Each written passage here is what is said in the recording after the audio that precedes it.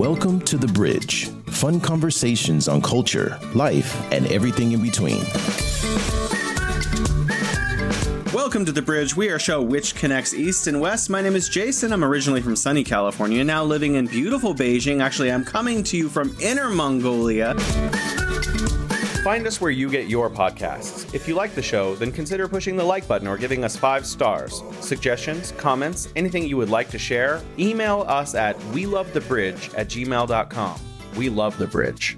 Today we are joined by a very important person, Nico of YouTube's Nico Films. That's NICOFILMS, Nico Films. Nico posts popular videos about life in China and her travels.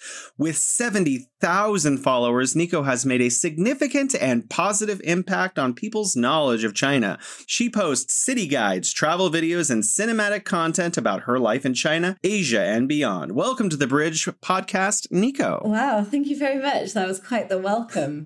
I'm honored to be here. And just so people don't go too wild, I've not quite got 70,000 followers yet. So what's the exact number? 60? 66,000 and something at the minute. So maybe by the end of the year, I'll have 70,000, but not quite there yet. We could add up your IG and other stuff to it, right? Yeah? Okay, well, if we add up that, then actually, maybe I've got a little bit over because our Chinese social media is a little bit higher. So we'll pretend it's more then. Well, could you tell us a little bit about where you're from and why you came to China in the first place? Sure. So my name is Nico. Hi, everyone. Nice to meet you. I'm originally from the UK. Me and my husband, we moved to China in 2016, I want to say. Might have been 2017. I'm not very good with dates, sorry. We moved to China. Basically, we moved to China 5.5 years ago. But we have just recently left in around the Christmas time because we wanted to visit our family, which we haven't seen for a little while. But we moved to China after we had been traveling in South America. We were traveling for about 13 months. Wow. And we were coming to the we decided to do like a big trip for as long as we could. And when it kind of got to the end of the trip, because money was running out, we had a decision to make. Do we move back to the UK and kind of start our lives again? Or do we carry on traveling and go somewhere else? And for me and my husband, it was kind of a no-brainer. We decided that we wanted to continue to be abroad and have new experiences. So we decided to look into places that were the polar opposite of Latin America.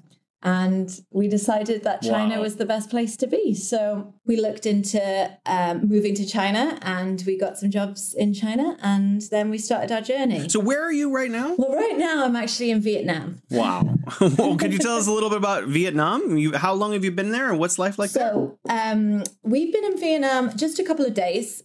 We are planning on spending a couple of weeks here in Vietnam. We're catching up on some work that we've got to do. Editing videos for you guys. We're still posting China content every 2 weeks. Before we left, we filmed like loads of films. So we're still working on them. And before this, we were in Indonesia for a month. Before that, we were in New Zealand. I was in New Zealand for 4 months. And then, my goodness, after we leave Vietnam in a few weeks, we are actually going to Kazakhstan. Wow. So, yeah. That's amazing. Why Kazakhstan? Well, basically, me and my husband, we obviously like to travel. I've just told you that, obviously. We like to travel. One of our biggest travel kind of adventures that we wanted to go on when we first met was South America. We both were working towards that. That's what we had separately decided we wanted to do. And then when we met each other, we realized, okay, well, obviously let's do it together. But as we have been living in China and we're thinking about where we wanted to go next, when we wanted to travel, when we left, for us, Central Asia has always been a really different destination to everywhere we've been so far. Yeah. We've always been really fascinated by it. So we want to do a trip through Kazakhstan, Uzbekistan, and Kazakhstan. So that's next on the list. So we're going to spend a few months there. I think you're living the life that so many millions of people, hope to live, and that's why they tune in to watch your content. Do you ever envision yourself ending this amazing journey that you've begun? Oh, yeah. I mean, probably by the summer we won't have any money left, so.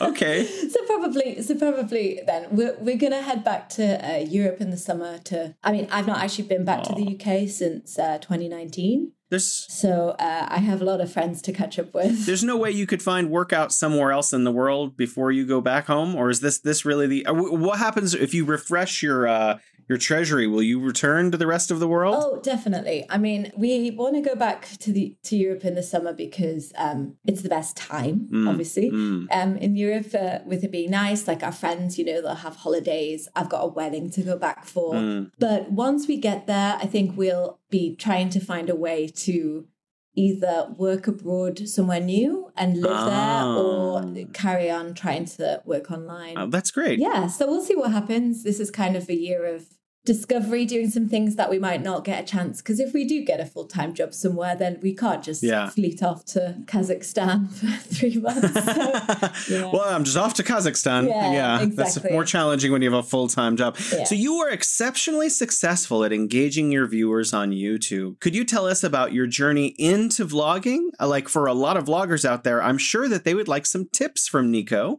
Could you tell our listeners a little bit about your success and how you got started? Sure. So when we were traveling in South America, me and my husband made like a cinematic video from every place that we went, mainly for ourselves to look back on in a few years, show our family and family to come, I guess, what adventures we got up to. Wow. But when we came to China and we started researching it, we realized that really wasn't very much information out there. So we moved to Nanjing originally for a year. And to be honest, I'd never even heard of it before we moved there. So I didn't really know much about it. And there wasn't much information online. And I thought, well, if we're in that boat, then other people must be too. So originally we started the channel basically to help other foreigners that were moving to China. So that's why we started city guides, giving information, kind of helping people move, letting people know what it's like to live here in China. Obviously, we had to kind of pivot a little bit when the pandemic started and people weren't moving to China because obviously China was shut. But for us, it was great because it gave us an opportunity to travel a lot more and do a lot more travel-based content, which is kind of what we're more focusing on now, I guess. So those videos that we have previously made are kind of what you would call like evergreen content. And if people are searching on YouTube for something, they will probably be likely the ones that'll come up. So if you're wanting to start a channel that has travel content or it's kind of useful to other people, then I think that's a really good way to start because you're answering questions that might be asked. So if you were to go on to YouTube to find out some information, it's obviously like the second biggest search engine, in the world. So you ask YouTube a question and it gives you the answer with videos. So if you as a creator can answer those questions, then your videos will get searched a lot more. Well, that's very clever. You're listening to The Bridge. I noticed when I was on your channel a couple of days ago that almost all of the content, if not all of the content that I could find immediately accessible was just China-based. But you've traveled to, I don't know, dozens of countries. Do you make videos about other places that you've been as well? Yes. So we used to make videos when we first arrived in China, I guess you would say. So we did a lot of traveling. We went to Kuala Lumpur, we went to Seoul, we went to Vietnam, and we made videos all about those countries as well. They don't really do as well because YouTube algorithm has us as a China channel. So there is, if we make anything that isn't China related, it won't get shown to our audience or anyone else. So that has been a bit of not so much as an issue, but it's kind of a thing, I guess, if you're starting a channel to think about, because some travel channels, if they go all around the world, they might get really big in one place, but once you leave that area, then those fans might not watch anymore. So we have kind of solely based this channel on China. And obviously now we are traveling more. We will start a second channel for that video content. Yeah, that's really interesting. So you are kind of like a China expert by default because the algorithm has molded you into that. But I mean, there's a lot of really great content. I'm also watching you on Instagram. I got to see your husband that way, I think yesterday. So. I mean, I'm assuming that's who that gentleman you're always with is. yeah, that's my husband / cameraman / editor / pretty much the guy who makes all the videos the way that they are. I have a similar deal, only it's not your husband. Other than YouTube, because you mentioned some Chinese channels, because we have a lot of Chinese listeners, where can our listeners find your content? Where are all the places that we can find you? So on Chinese social media, you can find us on Bilibili and Toutiao. We aren't on anything else because our content really lends itself better to longer form content. So we're on those two channels, and then on... Yeah. No, it's called Nico in China. Well, Nico 在中国 in Chinese, obviously. And then you can find me on Western social media, on YouTube and Instagram mainly. I am on TikTok, but it's not really that big, right? It might be in the future. You never know. Maybe. I just jumped onto TikTok 9 months ago and it exploded. So you never know what's going to happen. Exactly. So we'll see. For me, I would give the advice that, try a lot of different channels, because some channels like Instagram, I just never took off at all. It was horrible and miserable and a lot of work. But then I just jumped onto TikTok and I exploded almost overnight. So, it depends. Like maybe one algorithm likes your kind of stuff more than another algorithm sometimes. Yeah, definitely. And I think it can be, your content, if you make content, you can easily cut it up to be on different platforms. So a lot of the time, that's what we try and do. We might make a YouTube video and then we might cut it up to make it for Instagram or for TikTok or whatever. And, it's better you can repurpose that content as well. But it also depends on the type of creator that you are, because if you're filming it in horizontal or vertical, then you have to think about that obviously as well. Yeah. But a lot of people, Shorts is really taking off now on YouTube as well. So that's basically, if you only post vertical content, you could do it on Shorts, TikTok and Instagram and post the same content and see what happens. So yeah, even YouTube has the vertical content option now as well. I wanted to ask you another question. In terms of the manner in which you craft your video, is it a narrative? Do you ask a question and then try to answer it? Do you use multiple styles? Or what kind of structure do you use when you're crafting a new video for your fans? Oh, well, that's an interesting question, because I guess over the years it has developed a lot and also changed a lot. So let me kind of give you an overall answer to that. And obviously, it may fit in more now or more back then. But originally, we would kind of think about what we would have asked if we were coming to China. Oh, good. So originally, we were thinking, okay, if I was moving to China, what questions would I ask? So we tried to answer those questions. But now we kind of think, if I'm traveling to a place, what would people want to see? And for me, I like to research a lot and find out about a city or a destination before we go. So we kind of do a lot of research, think about the things that... Like TripAdvisor? Well, not so much TripAdvisor, but just historical places to go, look at people on Instagram where they went, if they went to a city, for instance, pinpoints and things. And then we think about how we could craft that into a video. So what's the interesting part of that? And it might be, if it's a city, then usually, obviously, there's more than one video that we can make. So we think about the different sections of the video, and then we might do more research. So we might brainstorm ideas together. Me and Jack, my husband, we often have nights where we will just have a beer, brainstorm a load of video idea titles, think about how we can execute them. It's a lot easier if you're going to a city or you go into a destination, I find, than say the months that we had to spend in Beijing thinking of new content all the time, because it's a lot harder if you can't travel. But if you can travel, it's so much easier because you're experiencing new experiences all the time. One thing I tried one time is trying to go to all the museums of Beijing to do a video. After about 50 museums, I was just like, I give up. There are too many museums. There's too many museums. And also, because a lot of people ask, but museums, galleries, blah, blah, blah. But they're not good to film in. Like, you can't film. They're often like not lit very well for the photography or or you're not allowed to film sometimes. You're not allowed to film, or there's glass, so it just reflects back. So yeah, they're not the best. They're not the best place to film in. Outside is obviously better, but then you've got to rely on the weather, which is another big factor.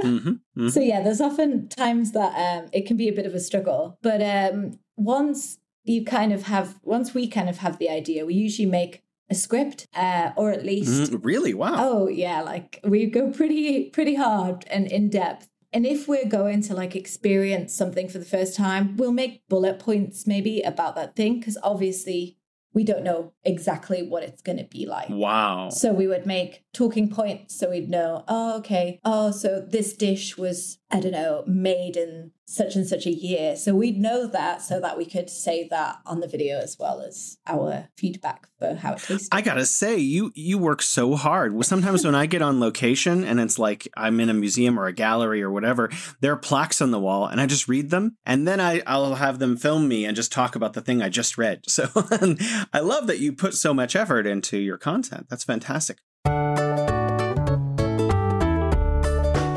You're listening to The Bridge. I wanted to switch gears a little bit because I love to ask people like you who've traveled a lot in China, where have you been? Did you take the fast train? Did you take an airplane? Did you take a car? Did you take the sleeper train? How did you get to these kind of locations? Yes, all of them. all of them. So obviously we haven't been to every province just yet. Oh. But I think we've been to maybe like 2/3. We've been to quite a few. We did actually count them yesterday, but I forgot how many it was. It was over 20. Wow. So we've been to quite a few. China's so big. And depending on where you want to get to, the fast train would be my transportation of choice. I love taking the fast train. I think it's the best place if you're going from city to city. It's really convenient. It's very relaxing compared to flying. I like the train a lot. So that would be my preference. But obviously, if you're going from Beijing to Guangzhou, that's the long destination. So flying's obviously better. We have taken the slow train.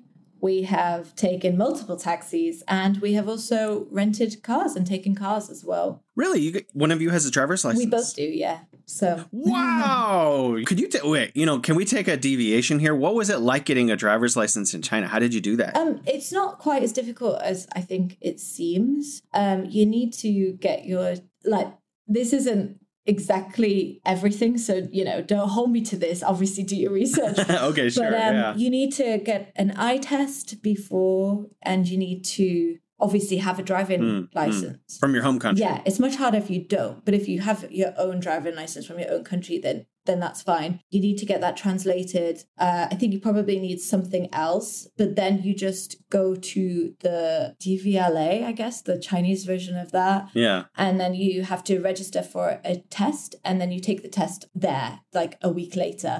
And it's a multiple choice test. In English. It's in English, yes. Well, I mean, Chinglish. It's worded quite interestingly, but there are programs like apps that you can use to study, and the questions are pretty much the exact same. So if you study really hard, then because you have to get, I think, over a certain amount, you have to get like 45 or above or something out of 50 questions, and then you pass. So traveling to over 20 provinces in China, I'm sure that, you have a lot of memories, and you've made a lot of content to remember the places that you've been. But if you had to narrow it to say 2 or 3 of like the best memories or the most vivid memories, maybe not even the best, maybe the worst, but maybe the most vivid memories like that just stick out and that you're unforgettable, where would you say in China was the most exciting or most memorable? So I guess my most memorable memories are always when we've gone, I don't know, it sounds really cliched, but off the beaten path, I guess, when we've kind of gone somewhere that was maybe difficult to get to. And also we've stayed with locals and we've had sort of more human interaction experiences. And for me, it's those people that have like really kind of made an everlasting memory on my mind. Sure. Yeah, please. So you say 2, but there would probably be 4 that stick out really quite. And they're all very similar. So I guess one of the first was we went to Inner Mongolia and we stayed with a family on their kind of yurt farm. So it wasn't just us, there were other people there as well. But that was really amazing because it wasn't the same as some places in Inner Mongolia. It was very local. It was just kind of the family and then a few yurts and nothing else around. And it was quite difficult to get to because we had to get a bus and then they had to pick us up and then drive somewhere. You know, it was kind of not very easy. And someone was actually sick on Jack on the bus, so that was quite hilarious memory.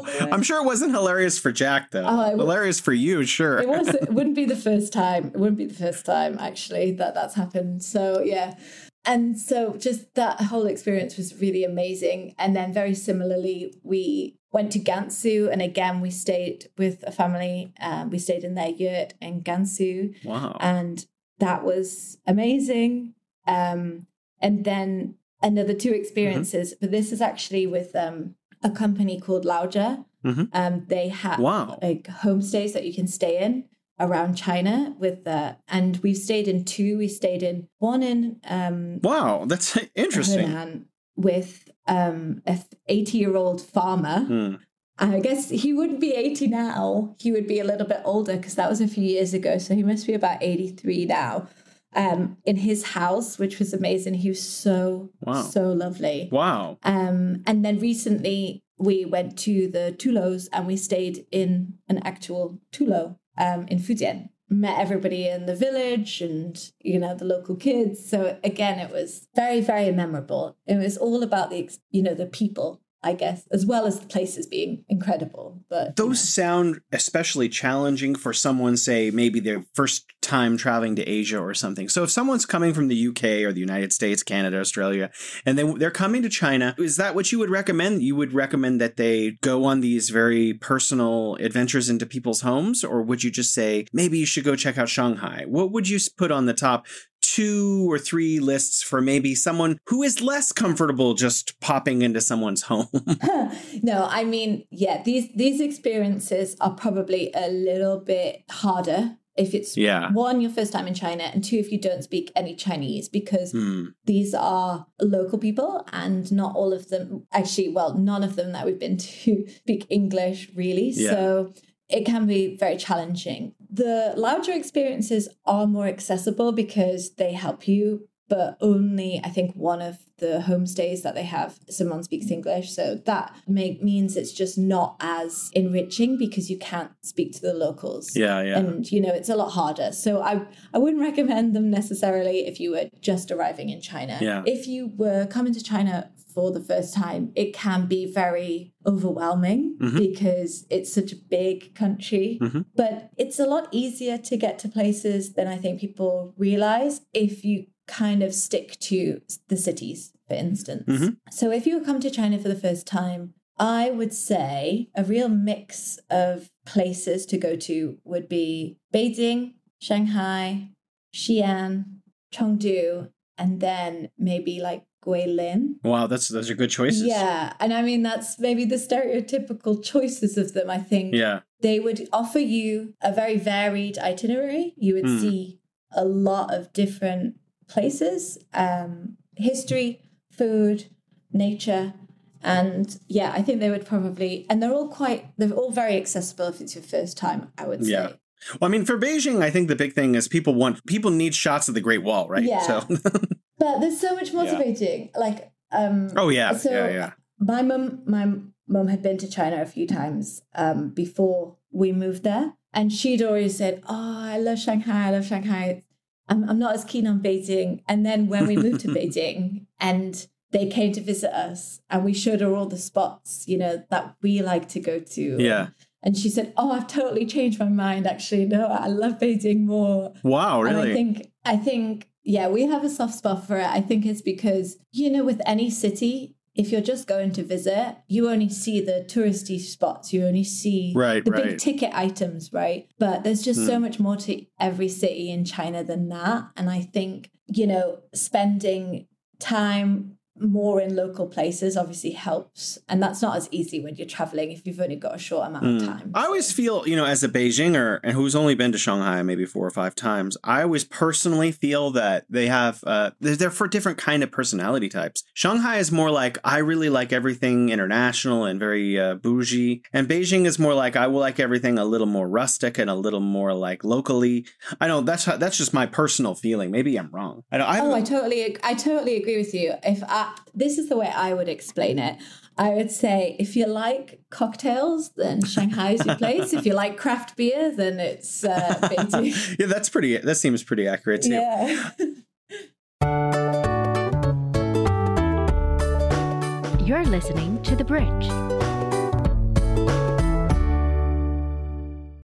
Well, I know that you've traveled outside of China a lot also, and you mentioned South America, Vietnam, New Zealand. Could you give us a little bit of an outline of where you have actually been all throughout the world? Because it seems like you've been everywhere. Yeah, it might seem like that.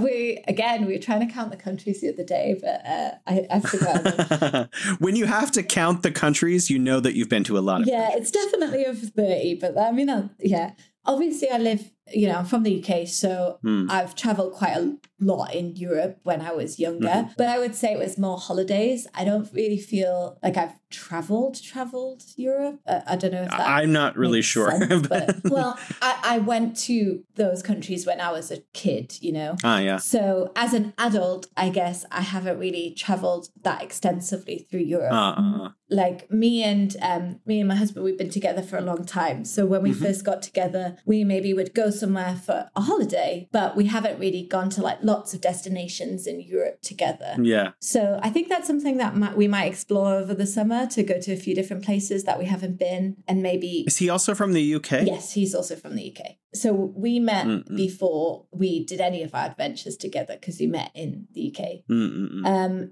In South America, we have traveled to Brazil, Argentina, Chile, Bolivia, Peru, Ecuador, Colombia. Wow. But we haven't done Central America yet.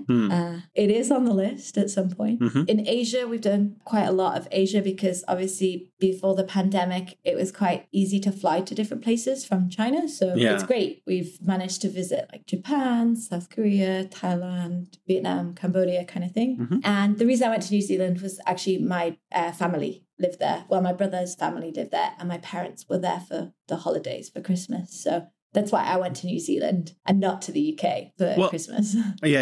And you're going to Central Asia soon. Yes, because we haven't been to anywhere in Central Asia yet, and we haven't been to anywhere in Africa yet. But yeah, I haven't made it to Africa too. It really frustrates me, and I keep thinking, like, changing my list periodically, week to week. Like, where do I need to go? And you know, I think I've narrowed it down. I really want to go to Ethiopia, and Egypt's on there too. But like, I'm not sure where else is a must see. You know, but like, it's difficult because I can probably only realistically get to 3 to 5 places in the next like 5 years. So I have to like really fine tune exactly where I want to go. Yeah, that's a similar thing that we were thinking as well. Like, there's quite a lot of countries that we want to go to in Africa, and thought it would be more expensive than our trip to Central Asia. So this year we picked Central Asia, and then I guess maybe in a few years when the pot is a little bit fuller, we will try and do the African countries that we wanted to visit. So maybe we'll have to wait for a few years for that, because we really want to, you know, make the most out of it. Now, you say you're going back to Europe and by summer, and you're in Vietnam right now. Are you coming back to China between Vietnam and going back to Europe?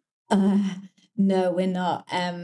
We may head back to China in the autumn, because the weather is a little bit nicer than the hot summers. So we thought we'd have a nice European summer, and then maybe if we have got any money left, we will head back to China to visit. But we'll see. We're not entirely sure what's going to happen. Well, I asked that question because I wanted to ask another.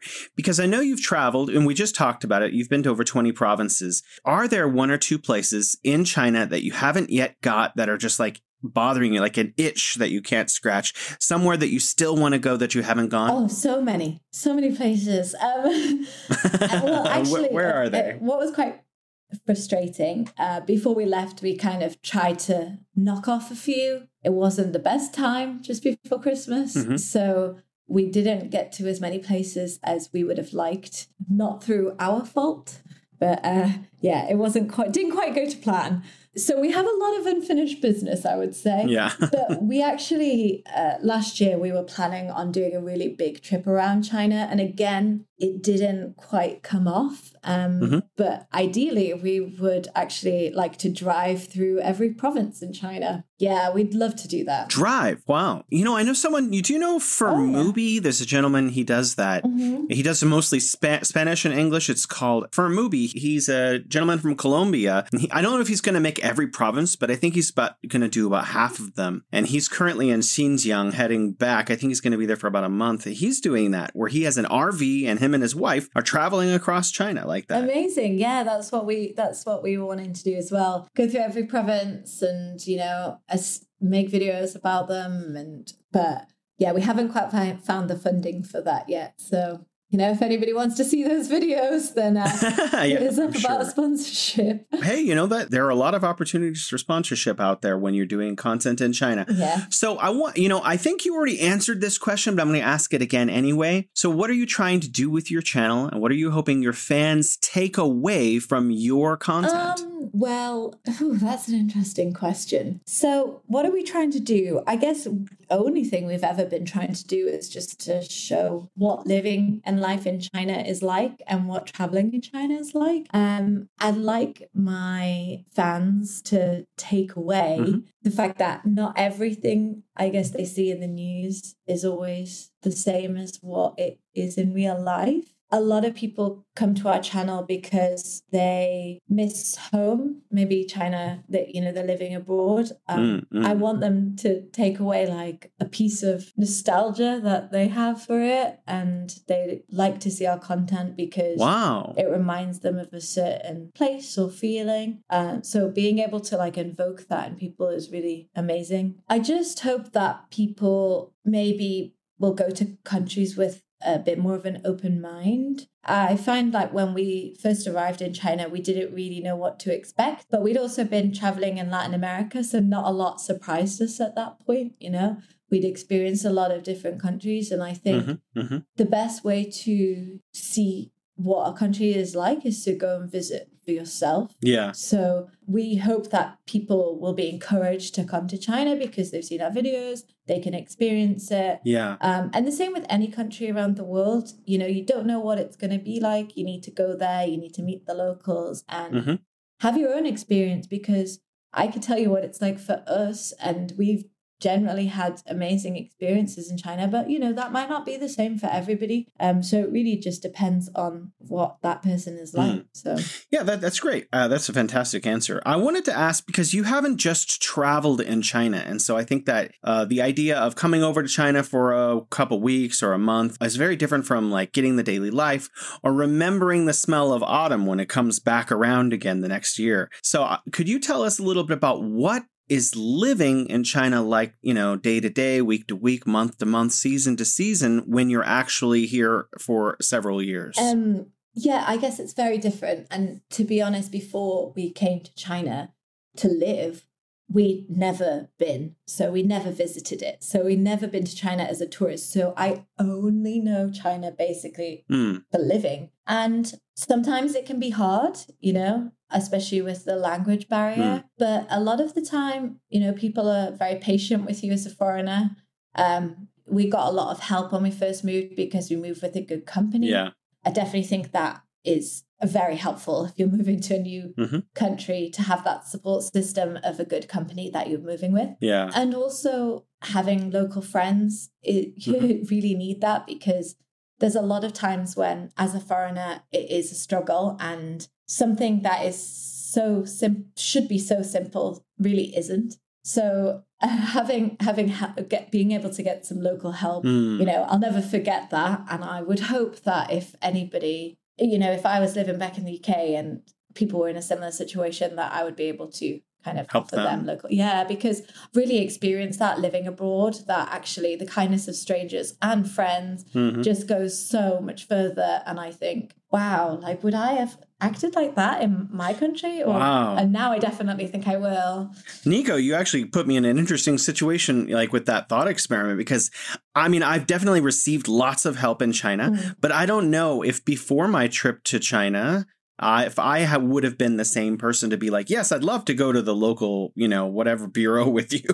Right. But certainly now I would, with the experience of having received so much help in China. Like, one of the things they used to have, almost a decade ago is in order to charge your electricity, you have a card and you have to go to the local electricity bureau and charge the card and go back to your Chinese home and then stick it into like a receiver so that it would read the card, and that it's a totally different process from America. And so I had to have a lot of local help to figure out how to do that process. And, if I was back in America now, I would feel obligated to help immigrants or expats living in the United States, because so many people have helped me here. And I think that is one of the things that gets overlooked sometimes, is the incredible friendliness of local Chinese people towards foreigners who come to stay in China, which I think is remarkable. Yeah, definitely. And I totally agree, because, I mean, obviously as well, in the time that we've been there, like, technology has advanced a lot. And so there's things that are just the normal to a lot of people living in China, but I wouldn't be able to do certain things, like pay for certain things on my WeChat app, for example, that you could back in the UK. So I would have no idea how to do that, or buy tickets for somewhere, or, and these programs, whereas, your friends around you, they help you by sending you in the right direction. And I think in a way, maybe it's easier to live in China than to travel, because you have the convenience of, you're able to use WeChat and you're able to rent bikes and you're able to, do all these things. But if you were traveling there, I'm thinking, well, how would a person get a taxi without the Didi app? And how would a person do this if they were traveling? So, yeah, I think it would be a lot harder in a way. I've heard this. This is something that's coming up with a lot of people who are now coming back to China. There's a lot of concern because if you want to use your WeChat app, it needs to be linked to a bank account. And I don't see cash anymore in China ever. No. So like maybe there are places that use cash, but it's certainly not something you see in Beijing anymore. If you were coming here and you get a bunch of cash, right? You like, okay, I've got 2,000 RMB for this couple weeks here. How do you even use that? Like, because I don't even know if vendors take cash anymore at this point. Right. And, with things opening up, I was thinking the same, because some things are a little bit harder. If you go to, well, for instance, I was just in Indonesia and I was there for a month. So I went into a local SIM card place and they gave me a SIM card, and that was that.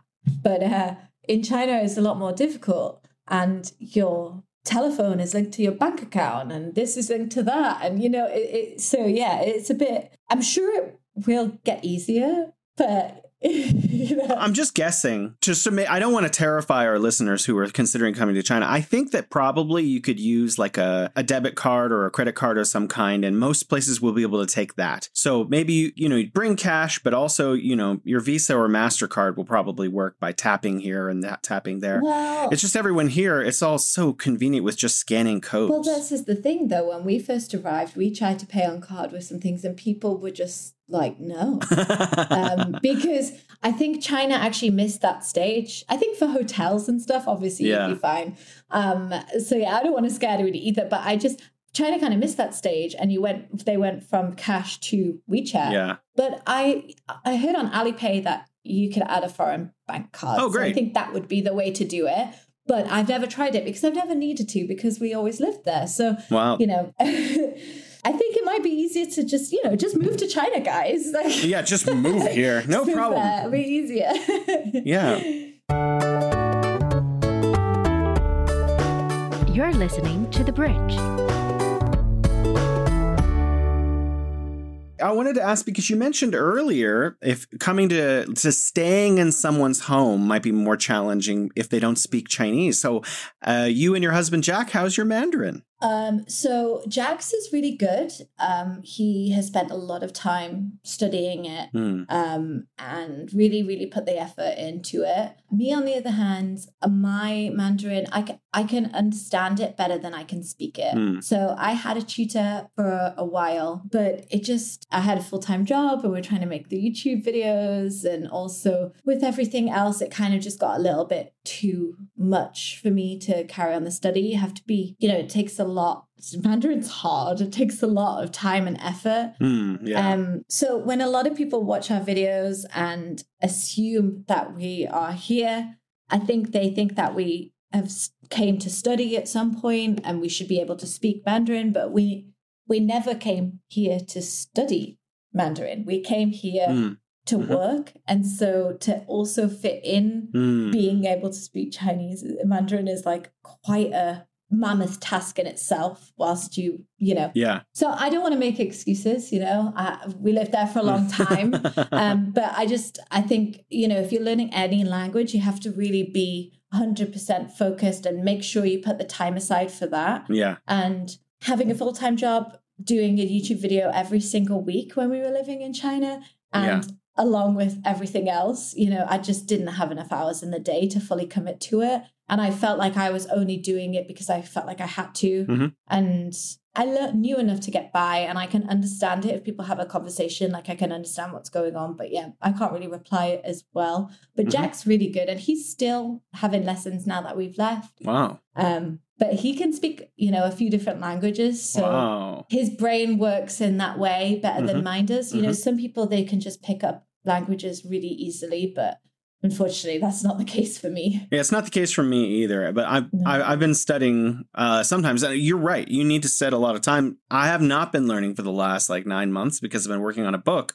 And so I'm waiting until I finish that to go back full speed, because there's no way I could do both things at the same time. It's just too hard. No, exactly. And, a lot of people, if they can speak more than one language, they know how much work it goes into it. And I think if you start off as a child learning a second language, then it's much easier than as an adult. So you develop that part of your brain that's necessary for this kind of thinking. Yeah. So, if we ever have kids, then I'd get them to start learning Mandarin straight away. And then Wow. Okay. So, a lot of people who make content on YouTube, for example, they only get a couple hundred followers and then they feel frustrated and give up. And I think that is the case with most people who run out full speed trying to start a YouTube channel.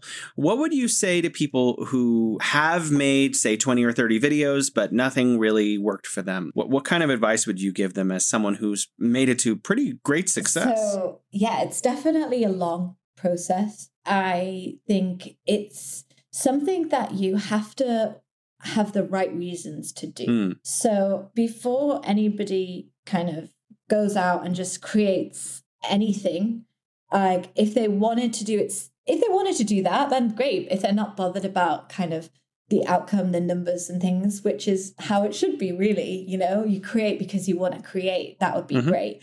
But if they were actually, they were bothered that it wasn't getting traction and they were kind of trying to do it more strategically or for a different reason, then I think you really have to be passionate about something, because you don't know how it's going to go. We love making videos. We're very passionate about that. We are quite successful, but I think in comparison to other people, maybe we're not. But for us, that doesn't matter, because we are putting out the content that we love and we want to put out, And I think you need to kind of think about that side as well, Are you doing it for you? Are you doing it for others? Who are you doing it for? Because that also helps. Because if people aren't watching, then maybe you need to switch it up a little bit or try something new. I think when you're at the beginning of your creation, when you're at the beginning of building your channel, I guess, that's the fun stage, because you can try different things and you're not pinned down to a certain way, because once you get to a certain point and you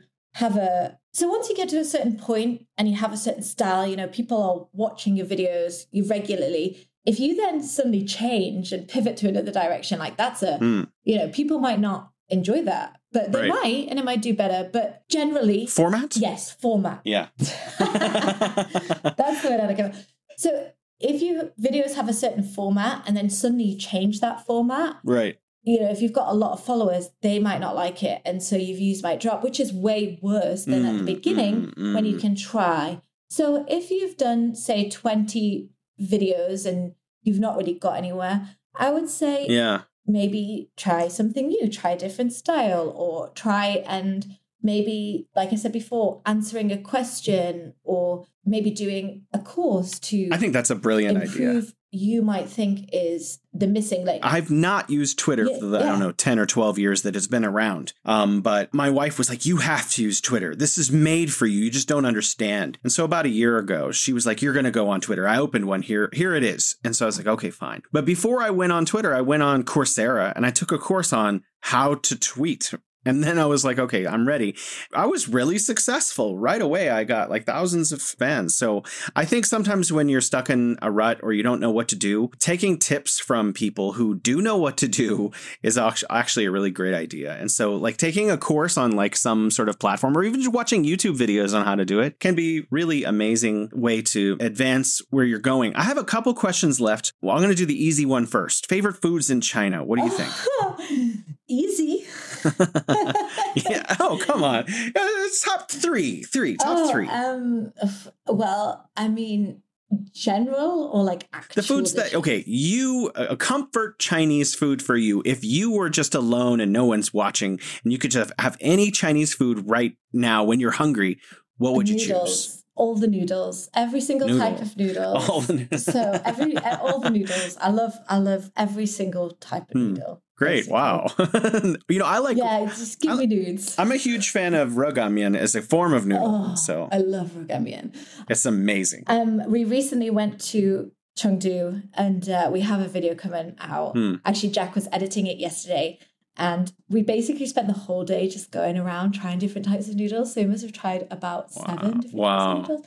And it was the best day. Noodles for the breakfast. Noodle day. Yeah, lunch, dinner. Oh, it was amazing. And there's so many different types of noodles in Chengdu. Like, it's one of the best places, I think, for noodles. Every single type was totally different. Every noodle was different because I like different thicknesses of noodles and different shapes. And yeah, and they're made out of different things. You have wheat noodles, you have rice noodles, you have what are those glass noodles? I'm not even sure what they're made out of. They're not made out of glass. I would definitely say I'm more of a wheat noodle kind of girl as well. I definitely like the heavy, the heavier. Well, okay, so, for me as an American, sometimes I get a little frustrated because it feels like my American brothers and sisters, they don't really travel outside of North America. I think that the statistics are something like 20% of Americans travel abroad, but most of those just travel in North America. And it's only 2 or 3% of Americans actually travel outside of the Americas at all. So I would like to encourage more of I know you're from the UK, but I would like to encourage more people from America and from the West in general to travel to Asia, to travel to China, to see it for themselves instead of believing whatever is on their 24-hour news program. It seems like you just ran out of the gate and went everywhere all at the same time. So could you tell us a little bit about your mentality when you first were getting started, when you and Jack were like, okay, we're off to see the world? Like, what motivated you? And what do you think would motivate other people to also want to go and see the world for themselves? Well, I'm trying to think back because that was such a long time ago. So I think maybe it's a little bit different, the US compared to me being in the UK, because it is a lot maybe harder, I guess, because you just give me all those statistics for the US. And when I heard that, I was really surprised when we were traveling because I was thinking, what? Well, why do people? Because the US is kind of far, it's far. The closest countries obviously are Central and South America, but it's such a big place. Whereas, if I go from the UK, if I spend the same amount of time as you maybe would go from one state to another, I'm in a different country. Yeah. So from a young age, we've traveled quite a lot in Europe, and I've seen a lot of places in Europe. And I do think that obviously helps because it gives you the mentality of, okay, well, I'm used to traveling a little bit. I've been to different cultures. I've seen different things. But until I was kind of an adult, I hadn't really been anywhere else apart from mainly Europe. There are so many different places in the world that I just felt like I just wanted to experience them. So after I finished university, that was my main goal, was to get a job and save until I could see more of the world. And luckily, when I met my husband, he had the exact same mentality. And so it meant that I didn't have to go on my own and I could do it with him instead. And I think that, you know, I think that definitely partner in helped. crime. Yeah, exactly. If people solo travel, like, wow, that is amazing. Because that is very difficult. I think some people, you know, they'll enjoy being on their own. They find it a more preferable way. But, you know, there are times when it's great, but there are tough times when you travel. And I think to have to deal with all that on your own is quite big. Yeah. We are lucky because we have each other to lean on no matter what we come across, because we had some really difficult times traveling. A lot of stuff has happened to us, but, you know, now it's all just kind of stories and memories, and we look back on it, and the only way to, like, I wouldn't change it for the world. And that's why we haven't kind of stopped yet, because we just love experiencing new cultures, new food, new, like, building relationships with people. And I think it's not just the locals that you meet. When you travel, you meet people from all countries around the world. Wow. And you get to learn a little bit more about their country. And also you learn a lot more about your country, which I think is very interesting, because when you go somewhere else and you hear other people's, like, opinions or views and how they see your country, and then you start to think, oh, okay, that's really interesting. I never thought about that, because the things that you find normal, other people might find weird or crazy or bizarre. So, you know, it's a very interesting insight into the world. Well, certainly one of the things that about your culture I've always been interested in personally, and it's not the Beatles, is that I've always wanted to try this English breakfast thing. But we are a little out of time. I wanted to give you any last moment to share any thoughts you have with our listeners before we close the program. Well, I just hope that people will take away from this conversation that traveling is pretty amazing. So I just hope that your listeners take away that. I just hope that people feel inspired by this conversation to either come to China and visit, or just even get out of their comfort zone and go somewhere else that's nearby them, or, you know, try something new, because you don't have to travel, you know, to the other side of the world to get new experiences. Yeah. You can do them in your home country. So, you know, maybe get out of your comfort zone and go to that new restaurant that you've never been to, or just go to some place nearby, you know, and it might start the process of you kind of getting a bit further afield, and eventually, you know, go into a different country or go into China. And it doesn't have to, you know, it doesn't have to be China, but I just hope that it inspires people to kind of speak to new people, get out their comfort zone, and maybe be creative, because if you enjoy what we're doing, then you can do it too. And I just hope that us making videos makes other people see that they can show people the world as well. Wow, that's very inspirational. Thank you so much for your time, Nico. No problem. Thank you very much for having me. I've really enjoyed our conversation today. Likewise.